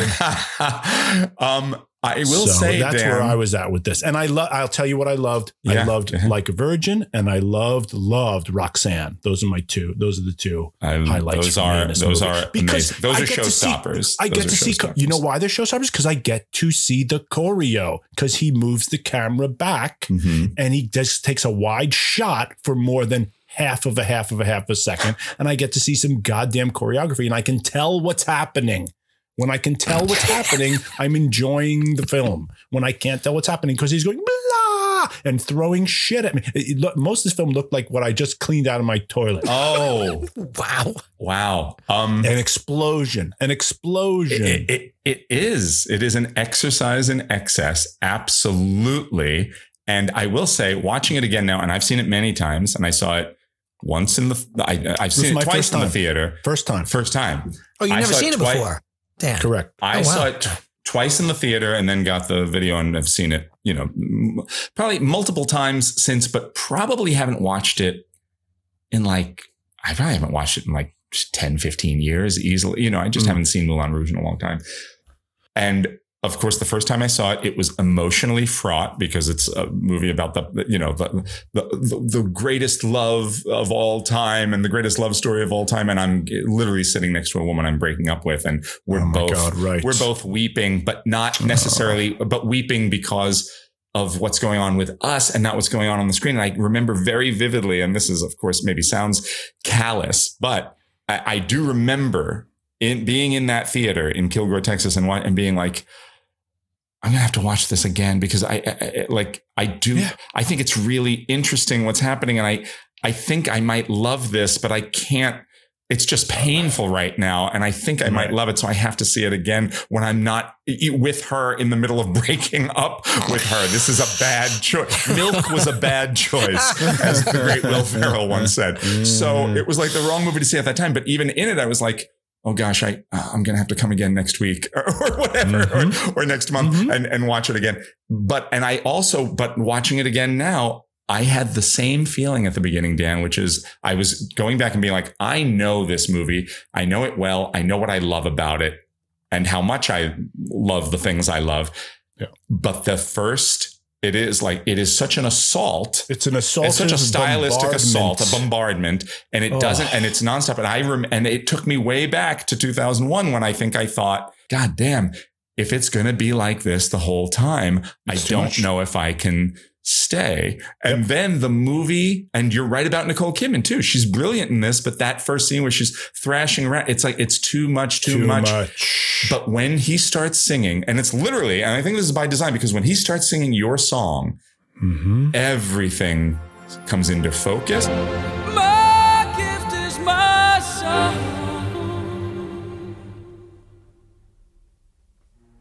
And this one's for you. And you can tell everybody that this is your song. It may be quite simple, but now that it's done, hope you don't mind, I hope you don't mind that I put down in words how wonderful life is. Now you're in the world. There's the heart of it, and that's what you're on the journey for. And I'm there with it for the rest of the film, even when it goes back to craziness and, gets frenetic. But that's where it really starts for me. That's where the movie starts for me. And they both, I think, have beautiful voices. I thought Nicole Kidman and their acting is beautiful. Lovely. And their singing is beautiful. And I love Jim Broadbent. Like I said, I think he's brilliant in this. And I think he's doing a really impressive thing because, yes, it's all gigantic, but he is like a master showman, an MC, the makeup caked on, and the camera happens to be here. But just because the camera happens to be here doesn't mean that he's not the music hall guy, Correct. So, and you see so much granular stuff going on in him, in his face. And yes, Like a Virgin is probably my single favorite sequence. And it is like, if this was, and I don't know the Broadway show, it felt like intermission at the end of that. It was so huge and it had like this perfect ending. And then there was like that beat, like in old movie musicals where it's like the applause, you can see like in White Christmas or something, you see like, bah! And then they're like breathing hard for a couple of seconds in silence before the movie goes on. And you're like, this is designed for applause. She's made it through the wilderness somehow. She's made it through. She didn't know how lost she was until she found you. She was beat, incomplete. She had been had. She was sad and blue. But you made her feel. Yes, you made her feel shiny and new. Like a virgin. Touched for the very first time. Like a virgin. Your heart's beat. Both in time, gonna give you all her Anyway, Fred, you talk about it some, but I agree with you about the very beginning, and I also love it. But yeah, I'm the complete opposite. No, Fred. I love the beginning. You like the beginning and you don't like the end? No, I like the ending. I get it loses me a little bit. I dips a little bit, but not in a bad way. But I think it is all by design. I think the opening is the one thing I will agree with you on. The Nicole Kidman thrashing around. I remember when I saw it in the theater, that was the one moment I thought, this is going on a little too long. That was the one thing. Everything else, I love the excess about it. And I feel like I know that it's by design. That's not my issue. My issue is it's bad.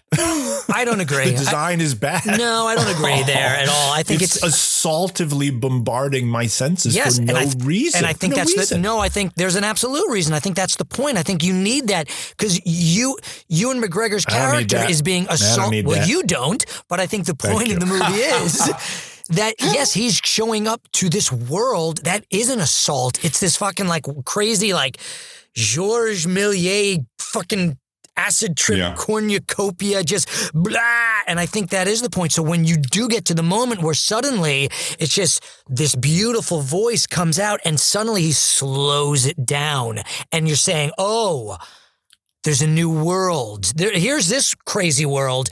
Now we're shifting. There's a new world. There's poetry that's coming into it. We can get that with 75% less crazy. You could, but I don't think it would be as fun. But you have a director who doesn't trust his audience. No, I don't agree with you there. I don't agree because this is so different. I mean, you could do all those things, Dan, and then it's like a lot of other movies that have great art direction but are walking a different line. I get why you don't like it, and I wasn't digging it at first, or I was like, I want to enjoy this. Why are you assaulting me? But and obviously we all know it's by design, but I think that does make it unique, and it does go unique. Places that are it's like no other movie I've ever seen, and if it wasn't that the love story was so potent, their relation, I was at the end, you're talking about Angel Eyes, at the end I was weeping.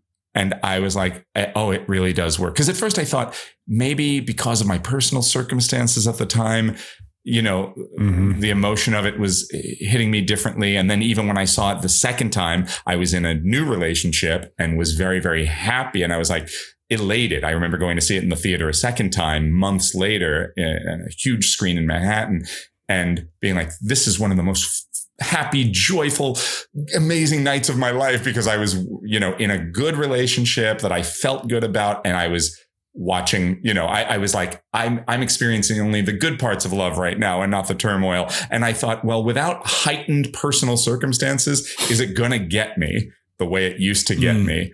And it absolutely did. And I think it gets you. And I know you don't agree with this, Dan. I think the reason it's so potent is because of the madness and the madcap and the Looney Tunes zany craziness in the beginning. It sneaks up on you. You're not.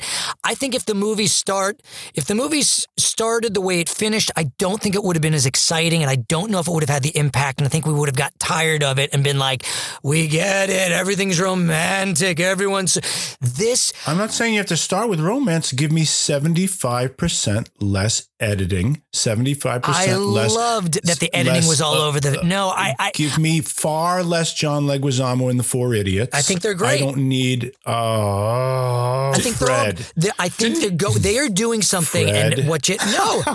Fred. No. Is he supposed to don't be sanction his buffoonery? Is he supposed to be actual Toulouse-Lautrec? First of all, he's supposed to be an all of these characters are oversized characters. Yeah, is he supposed to be historical, actual Toulouse-Lautrec? He's supposed to be in this Baz fantasy Luhrmann movie. and John Leguizamo's version. This world's version of Toulouse-Lautrec. Yeah.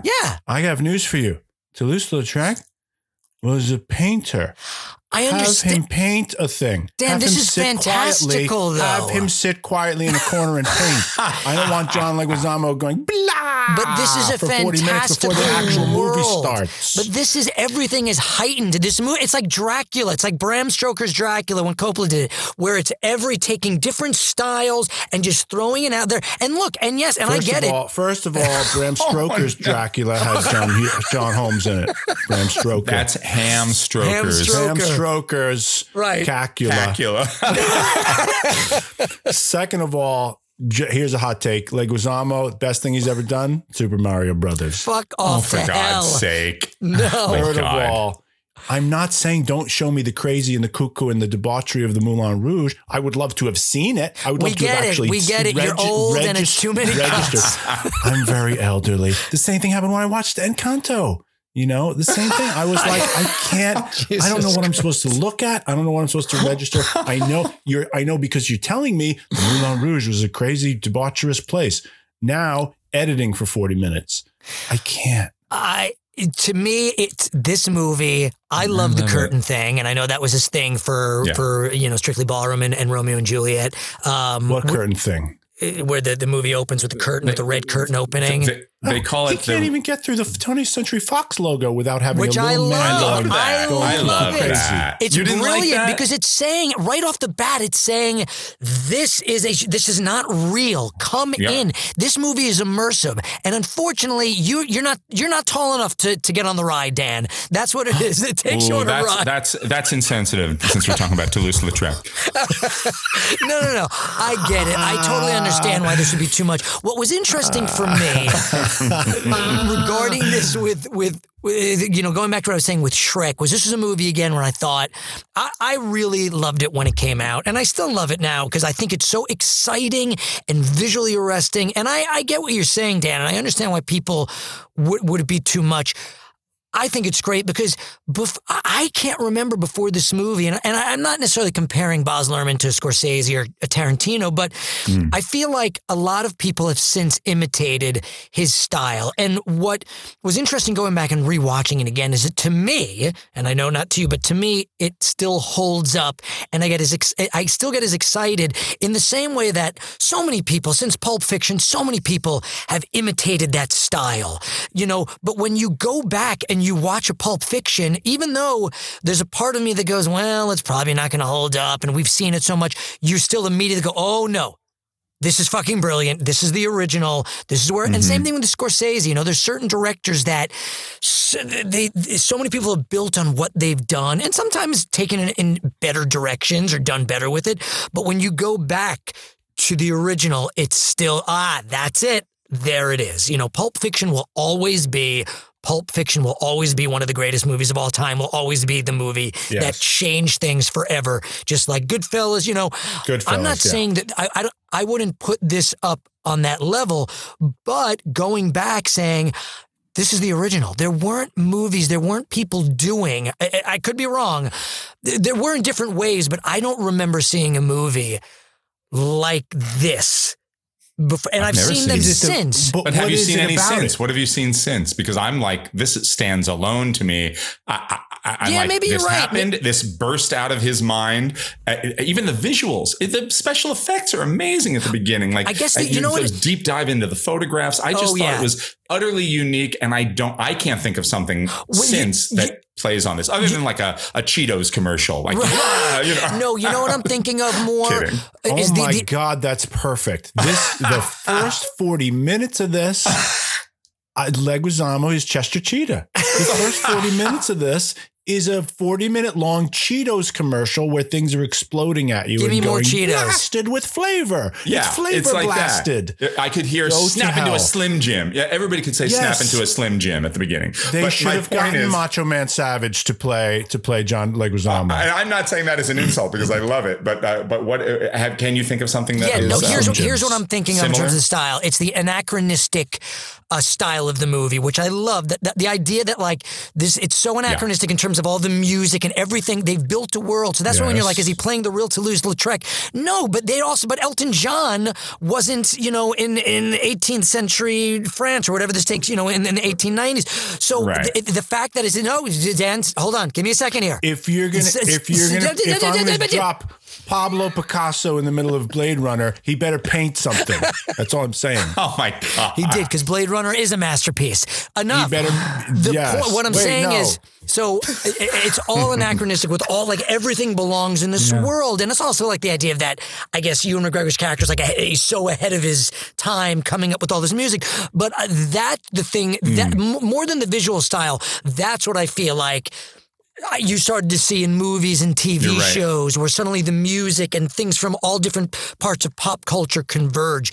And I had never seen that. So with that sequence where they're coming up with all the love songs and you're like, why can't we use 5? Why does it need to be 75 love songs? I thought that was fucking brilliant. And I love how every song you could think of, to me, this was about like it was like a Cheetos snapping. It was an explosion of love. And I think that was the point, that it was just everything's up because when your heart is bursting with like the feelings that it's like they're just too much. There's nothing as overwhelming as being deeply head over heels in love or being rocked to your core by love that goes wrong. A life without love, that's terrible. No, being on the street, that's terrible. No, love is like oxygen. What? Love is a many splendid thing. What? Love lifts us up where we belong. All you need is love. Please don't start that again. All you need is love. A girl has got to eat. All you need is love. She'll end up on the street. All you need is love. Love is just a game. I was made for loving you, baby. You were made for loving me. The only way of loving me, baby, is to pay a lovely fee. Just one night, just one night. There's no way, 'cause you can't pay. In the name of love. One night in the name of love. This is a movie where you have to lean forward into it. You can't sit back and watch. That's what the curtain's opening. It's saying this isn't going to be real. This is going to be fantastical. This is going to be presentational. And as much as I thought that Nicole Kidman scene went on too long, again, for me, I'm like, bravo, Baz Luhrmann and all the actors, because you're fucking going for it. You're taking, we always say on this podcast, you're taking big swings. For me, they landed. All the swings landed. I agree with you. I forgot about the Like a Virgin sequence. And it's the best. It's the highlight in some ways of the movie. And you know why it is? Because it's so unexpected. It's so, in a movie like this, that song should be sung by the Courtesans. That should be like a Lady Marmalade song. Yeah, right. It should be sung by Nicole Kidman. Yeah. Well, that's the fact that it's not is that it's sung by Jim Broadbent. And the reasons behind it, it's such a brilliant twist. She's so fine, and she's mine. Makes me strong. Yes, she makes me bold, and her love thought of. Yes, her love thought of what was scared and cold. Like a virgin! Oh, like a virgin. Touched for the very first time. When your heart's beating, Richard Roxburgh. He is a completely unique quantity to me in this movie. I had never seen him before, and I've never seen him since. And I think he's amazing. And I think he's amazing. He's obviously a theater guy, He's an Australian theater guy. Yeah. What have you seen him in? I just think he's amazing. I think he's great because it's one thing for like a movie star who's like, well, I'll get him with my next one. If I go, it's risky for a movie star to do it because you're like, oh, this could capsize my career if I'm too big or if I take this big stylistic gig and make these big choices. But I'm also building a body of work. I mean, Richard Roxburgh, it's like, okay, I'm here to do this style and do this. And maybe I'll never get a fucking movie again because if you think this is all I can do, you know what I mean? Because it's so heightened. But it's also so, again, like Broadbent, granular and subtle. Like he's operating on lots of different planes. And I think he's fantastic. They all are. He's fantastic. We were watching it going, wait, what have we seen him in? What have we seen him in? What have we seen him in? That's what I was thinking too. And I realized it as we were recording this because I was like, oh, he was in this movie called The Present. Or sorry, this play called The Present, which was with Cate Blanchett a few years ago, which is based on Chekhov's Wild Honey, which we were all three in together at Hofstra. And so we have seen him. I can't wait to tell Taylor after this because we're going, why does this dude look so familiar? It's because we've sat, we had really good seats for that. So we sat very close to him and Cate Blanchett doing this big epic, it's based on Chekhov's Platonov. But I can't recall anything else seeing him, but I completely agree with you, Jay, your assessment of his performance. And I feel like he's got a face that you're like, oh, he looks like multiple different people somehow. You know, I mean, I was like, absolutely. He has a little bit of the, how do you say his name? The Rene Auberjonois. A little bit of that, like, you know what I mean? But he does look like him. I just thought he was terrific. And I was like so happy for him too, because I was like, this is like the fourth lead of the movie. And I feel for the guy too. I feel deeply for him. He is like being made a fool of the whole fucking movie. And I get it. Like he can be so sniveling and over the top and snidely whiplash. And then at the same time, I totally feel for you. He's a great actor. And I think that's a big tip of the hat to all the actors. And I think to Baz Luhrmann is that they are so oversized, but yet in this world, I find them all very grounded. How many Sheilas? Did you have another point first? I'm sorry, Dan. Go ahead. No. I was. I have 2 points. One, Richard Roxburgh played Dracula in the movie Van Helsing, which I've never seen. Oh, I did see that. Oh, how funny! That's his other, I guess, that's his other big. But he's got a lot of creds on IMDb. I just don't know very many of them. Yeah. Number two, Is there a way I can go into negative Sheilas for John Leguizamo and the 4 idiots? Just for them. You can. It will be incorporated into your overall Sheila count. You can say, I'm at this Sheila rating because they have dropped it down. That's the rule? Oh, well, there's no rule. Go ahead. Hand out negative Sheilas willy-nilly. I don't give a shit. What do I care? No, I'm just kidding. But they were terrible. I will go. You go first, Fred. 9. Oh, Fred. 9 for the sheer inventiveness, for what they do musically. It's I want to go higher just to piss you off. I want to give it a 10, but I'm going 10. Yeah, and I'm absolutely going 10. I think it's brilliant. I think, yes, I do have those at the beginning. I'm like, just because you're like, I don't know what I think about this. At the beginning of something, if it pays off, then you're like, oh, okay, well, that's what it was all for. So I'm not docking it for that, that initial stretch where I was like, oh boy, is it gonna shift gears here? Because then it does. And that means that it's all like you guys said, it's by design. And I do love the rest of it. And I think it is, even if there were moments where I was like, okay, all right. I mean, it's so unique and it's so it's part of the intent. And I don't know that the payoffs would pay off the way they do if it weren't set up the way it was. So no, I love it. It is one of my favorites. It's one of my favorite movies. It was my favorite. That and Royal Tenenbaums were my favorite movies of 2001. Gremlins 2 is a towering achievement compared to this movie. Wow. And I will no longer bother you about Gremlins 2. You cannot give this a 10. I'm giving it a 10. Why? I'm going to go. I know Damon gets very upset because Damon keeps, he keeps a flow chart of all of our scores, and he gets angry at me because I tend to change them. You shift. Yeah, I shift them. But sorry, Damon, I'm giving you whatever you're doing. Stop what you're doing. Oh God. I'm jumping up to a 9.5. No. Yeah. Oh my God. Because he takes big swings, and if nothing else, I would give him a high mark for taking the chances. But I agree with Jason. The chances pay off. That moment where Ewan McGregor where Nicole Kidman dies and he breaks down is one of the most heartbreaking displays of emotion from an actor. And it's earned. And it's earned because of everything that comes before it. And if you don't have the madcap craziness before, you don't get that. So yeah. That 9.5. Shrek eating by himself alone, Jim Caviezel at the graveyard.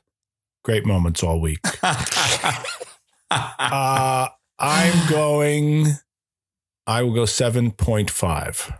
Okay. See, that seems very high for what you've been saying. What I'm saying is this. I'm very glad Baz Luhrmann is no longer making movies. He is. The biggest movie of the summer is Elvis, his Elvis biopic that's coming out. Yeah. That one looks a little suspect to me. I think it might be pure shit, but it is, who knows, but it is like the kind of the big non-sequel, non-comic book movie of the summer is his Elvis movie. If Jim Broadbent is playing Elvis, I'm in. You've got my money.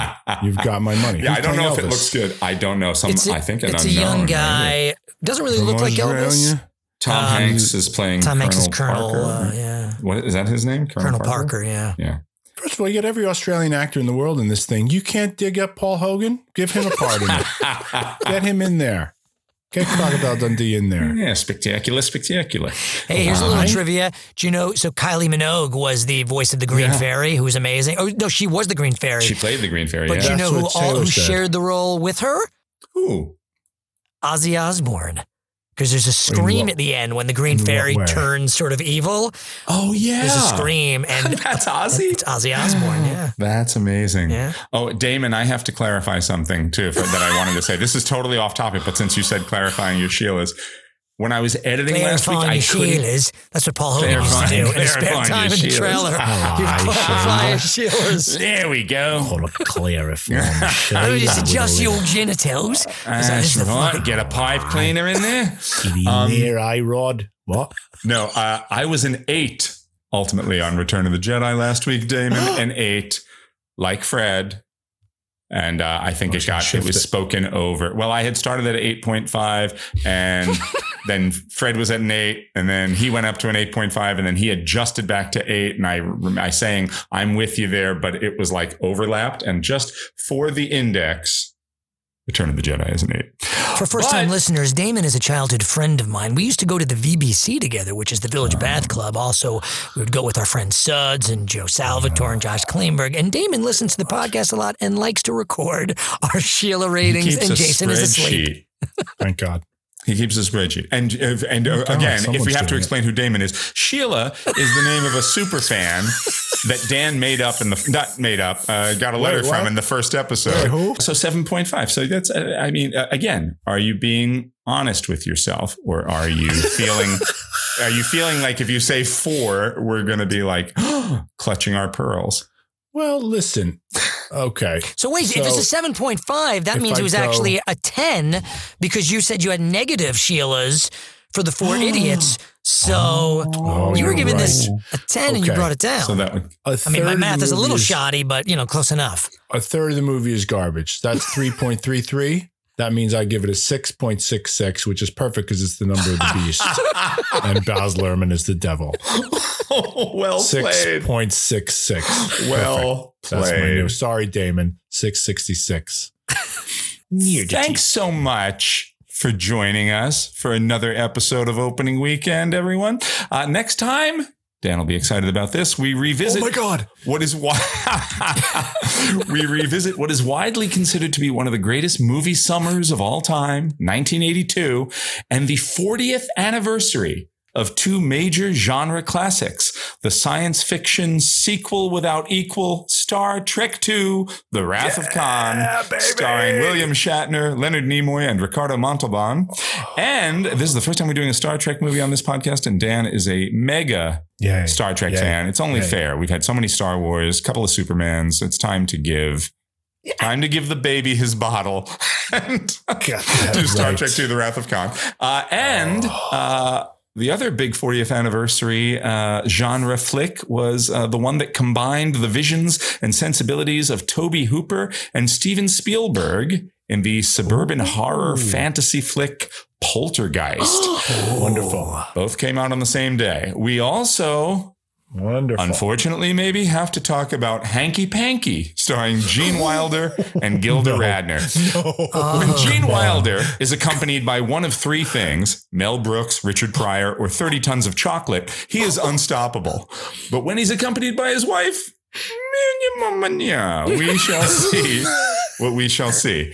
Hanky Panky is an unknown quantity to me, but we will be talking about it, Star Trek II, and Poltergeist next time on Opening Weekend. Oh, please, Hanky Panky isn't an unknown quantity to you, Jason. You know all about it. Well, you know what I do? I was going to say, there's this Madonna song called Hanky Panky that's about spanking. And it's from the Dick Tracy soundtrack. And that is what I think of when I think of Hanky Panky. I think of this very fun spanking Madonna silly song. I do. It might get like 7 Sheilas just for that. I might be like, this movie was a tire fire, but I kept thinking about spanking Madonna during it. So 8. Right up there with Return of the Jedi. Dan, what you got for us this week? First of all, I can't wait for Star Trek 2. I just can't wait. It's going to be the greatest. Star Trek 2.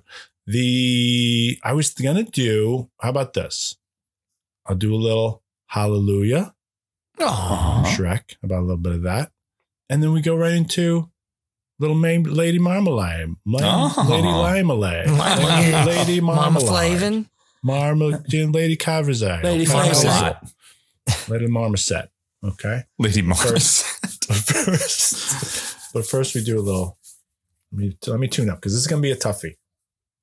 Okay, there we go. All right, we'll do a little, so we'll do, what's the name of it? Hallelujah. Into Lady Marmalade. Wait, hang on. Okay.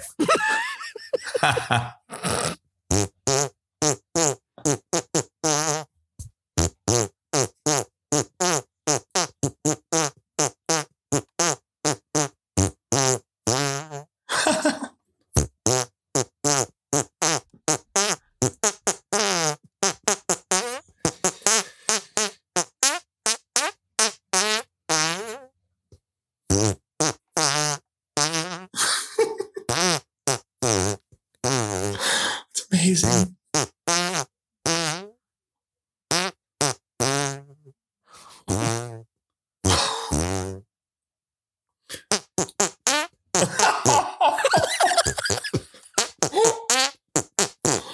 Oh.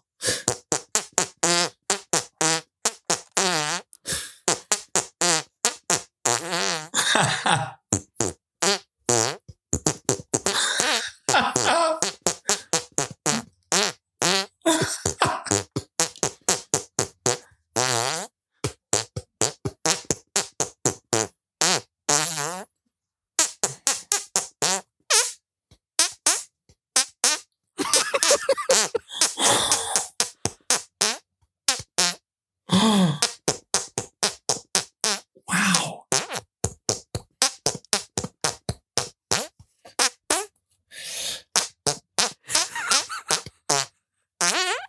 Wow. It's amazing. That is amazing. You just farted with your hands. With your hands. With your hands. You can't escape it, Dan. No, you can't. Dan. It's a Dan. It's The Opening Weekend podcast is produced by Jason O'Connell, Fred Berman, and Dan Matissa, with editing by Jason O'Connell and sound mixing by Fred Berman. Additional help and technical support provided by Ethan Duff. Thank you for listening.